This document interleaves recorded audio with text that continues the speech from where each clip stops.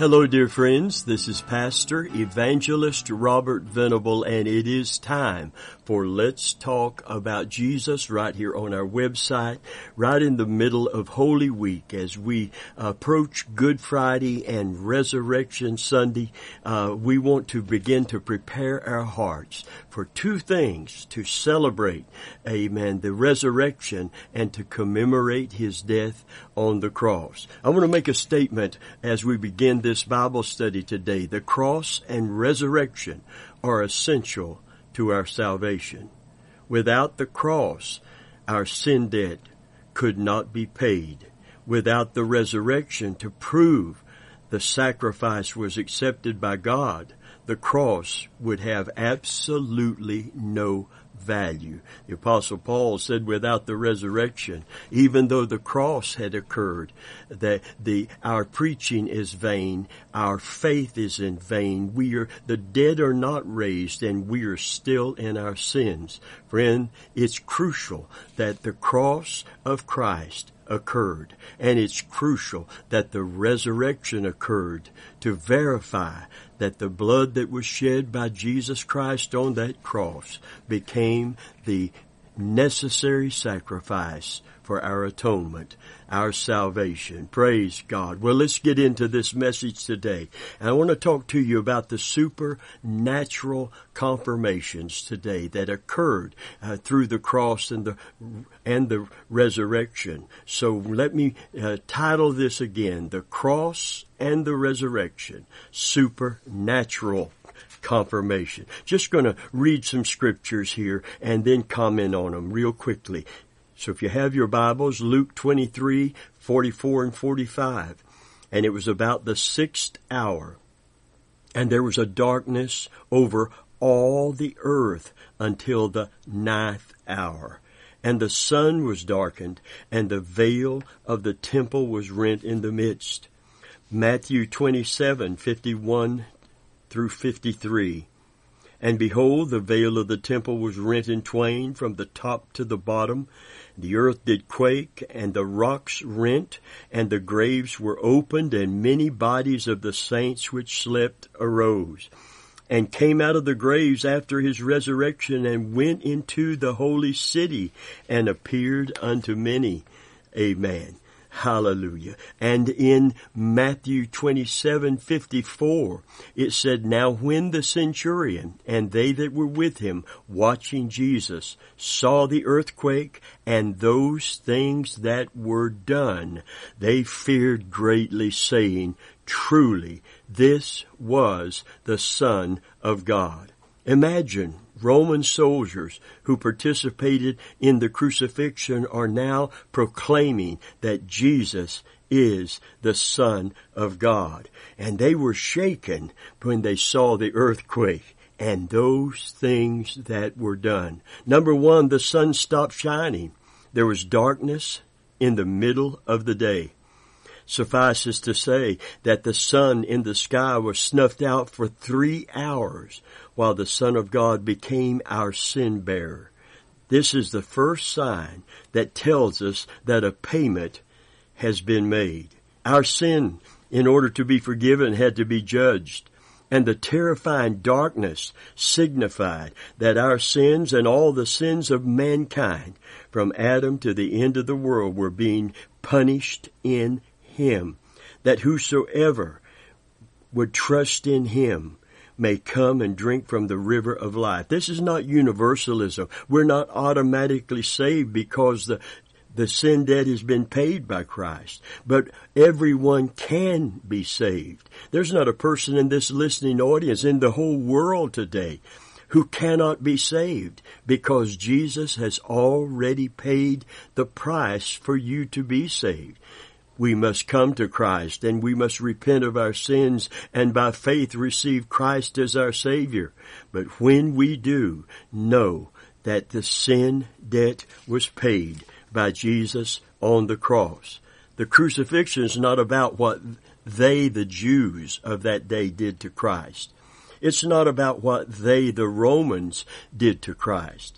It's not about what the disciples who were disloyal to Him, did to Christ. It's about what we, It's about us. It's about our sins He has taken on Himself. It is our punishment. It is that He's enduring so that we might be forgiven. Listen, in Isaiah 53 and verse 5, it said, He was wounded for our transgressions.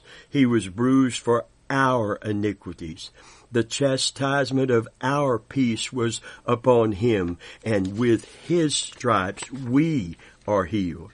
And in verse 6 it says, All we like sheep have gone astray, but God hath laid on Him the iniquity of us all.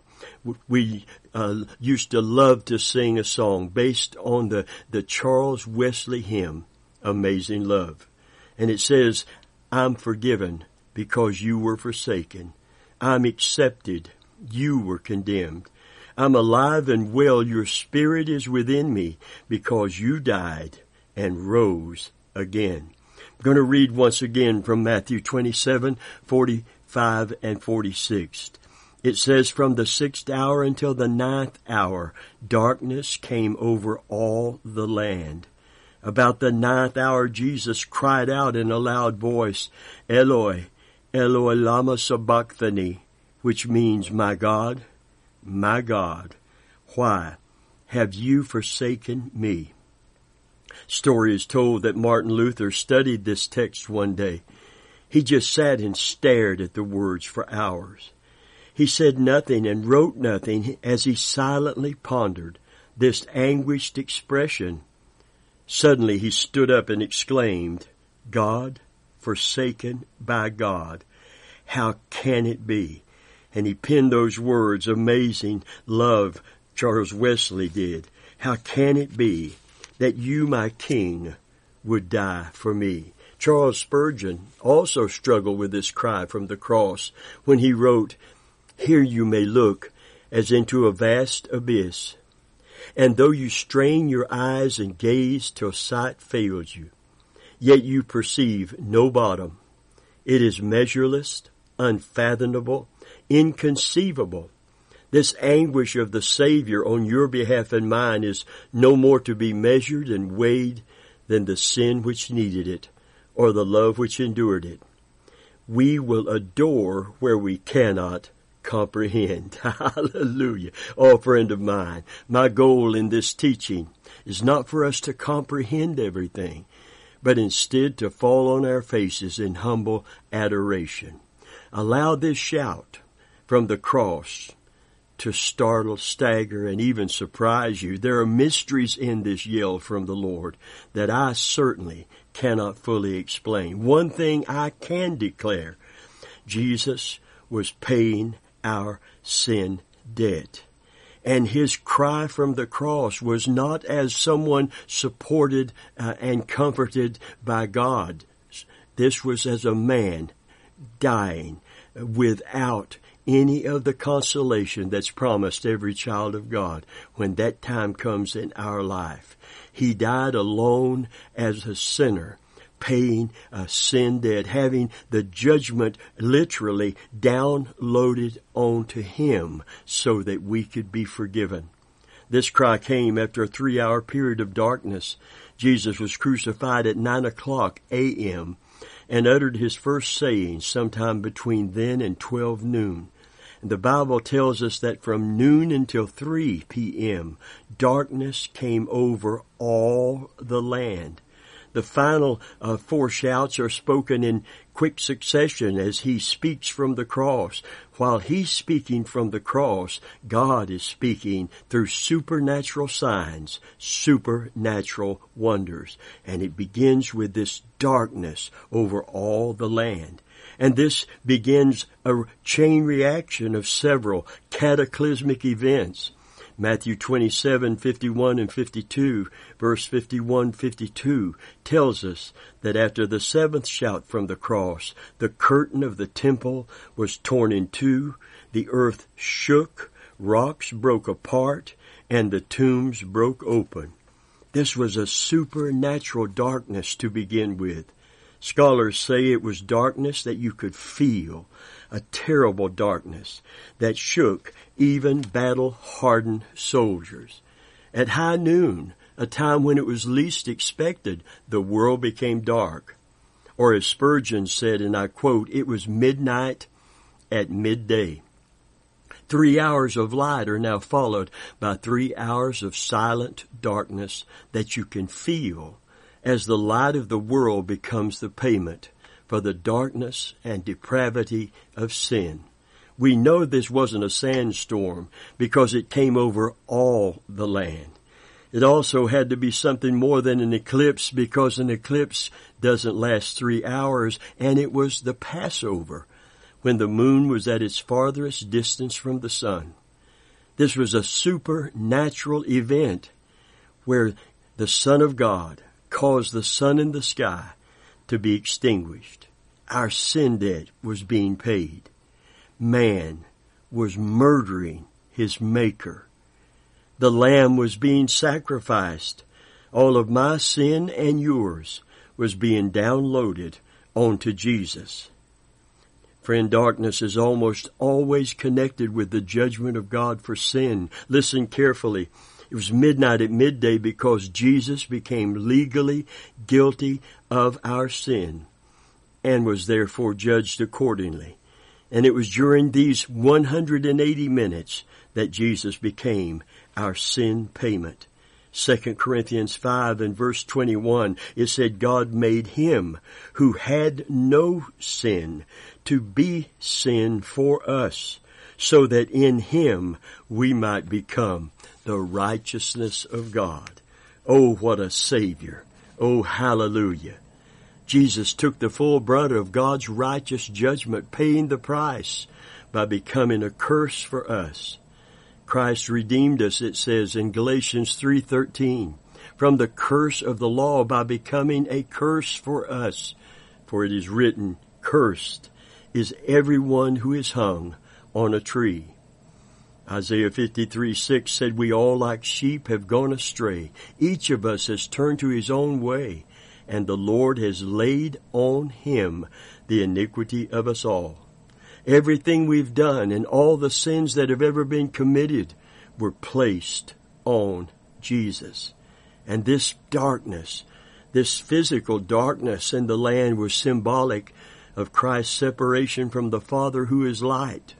John Stott writes, our sins blotted out the sunshine of the Father's face. You know, the Bible said in the blessing over Israel and extended to us through Christ that God would bless us and keep us and make his face to shine upon us. God the Father was not able to look upon Jesus when he took our sin. Not that he had sinned, but that he took our sin. He died as a man forsaken of God. Eloi, Eloi, lama sabachthani.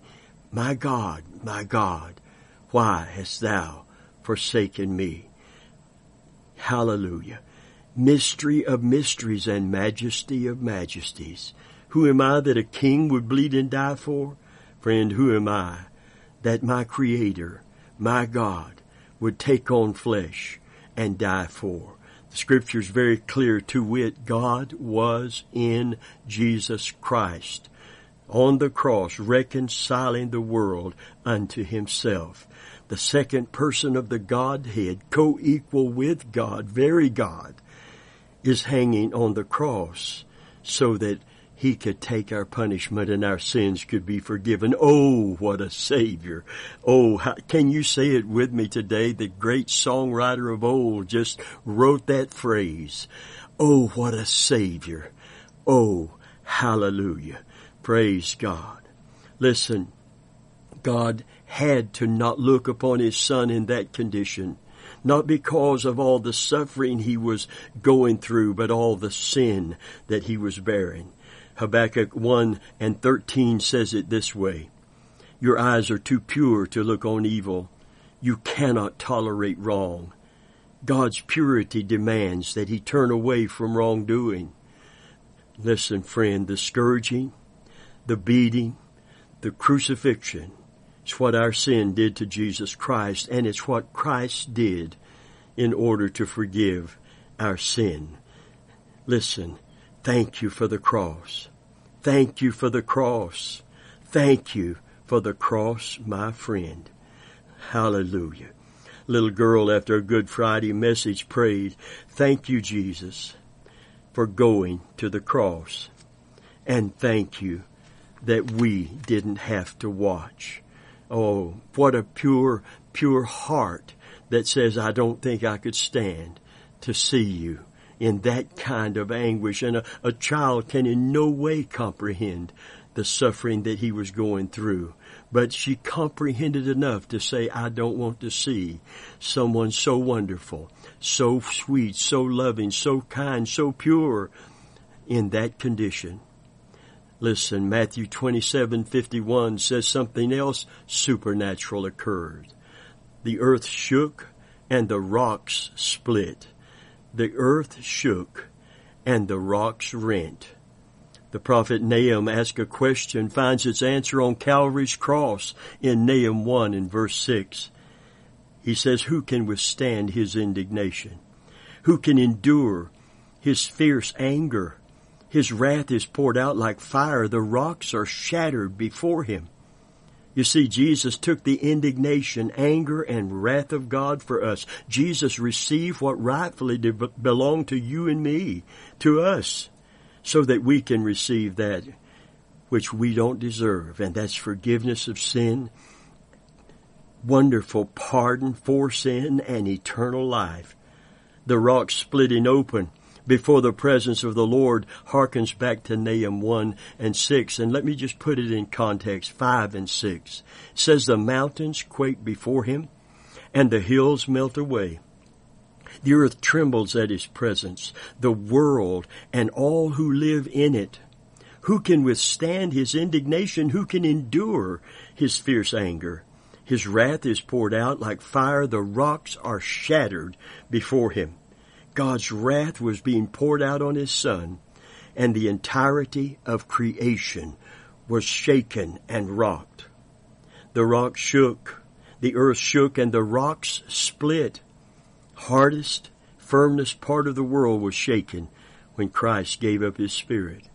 The earthquake would have reminded the Jewish people of what happened when God gave the law to Moses at Mount Sinai in Exodus 19:17 and 18. It said, then Moses led the people out of the camp to meet with God. They stood at the foot of the mountain, and Mount Sinai was covered with smoke because the Lord descended on it in fire. The smoke billowed up from it like the smoke from a furnace. The whole mountain trembled violently. The quake at Calvary signified the demands of the law were fulfilled. Now, God accepts the sacrifice because the sin debt is paid in full. And the veil in the temple is torn in two in Matthew 27:51. It's rent, it says, from the top to the bottom. This mighty curtain was designed to prevent access to God because it was torn in two. The veil of secrecy has been lifted, and God's glory is now fully manifest to everyone who puts their faith in Jesus Christ. The barrier has been broken, and the doctrine of divine distance has been replaced by the ordinance of open access. In addition, the old order has ended. The curtain was not just opened, but ripped in two, indicating its total destruction. The temple and the sacrificial system are no longer needed. And this sign tells us that the final sacrifice has been offered, and thank God it has also been accepted. This separating curtain, about 60 foot long, they tell us, 30 foot high, and about 2 inches thick. It took 300 priests, scholars tell us, to install it. Blue, purple, and scarlet, made of yarn and fine linen. It was designed to withstand the strains and tears and rips of any kind of movement. This barrier between a fallen man and a holy God, is ripped in two, top to bottom, ripped from above, as one would tear a piece of paper. It's what we will do if someone paid in full our mortgage on our home or our car. Listen, God ripped it from the top to the bottom because Jesus paid our sin debt. An unholy man can approach a holy God, be pardoned, be sanctified, and be brought into His presence. Hallelujah. And the tombs broke open, and many saints arose, proving that death has been conquered. Matthew 27:52 and 53 said, and the graves were open. Many bodies of the saints which slept arose, came out of the graves after His resurrection, and went into the holy city, and appeared unto many. The tombs broke open. Commentators have various views about this mysterious event, but at the very minimum, it signifies that death has been defeated. I like what Matthew Henry says about this event. He said Jesus Christ, by dying, conquered, disarmed, and disabled death. These saints that arose were the present trophies of the victory of Christ's cross over the powers of death, which He thus made a show of openly.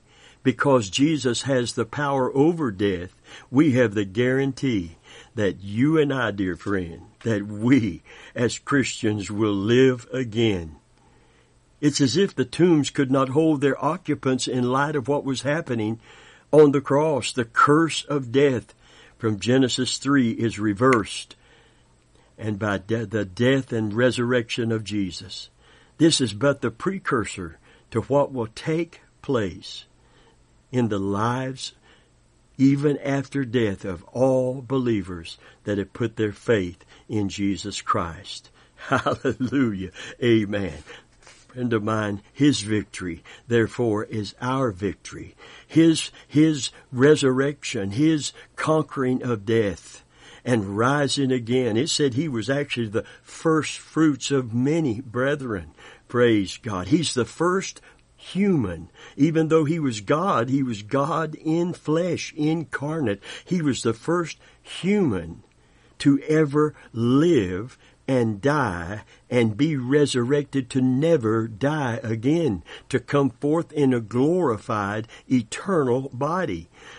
Hallelujah. He's not the first human that was ever resurrected. There are resurrections in the Old Testament and resurrections in the New Testament of the dead. But everyone who was raised from the dead died again, because it's appointed unto man once to die, and after that the judgment.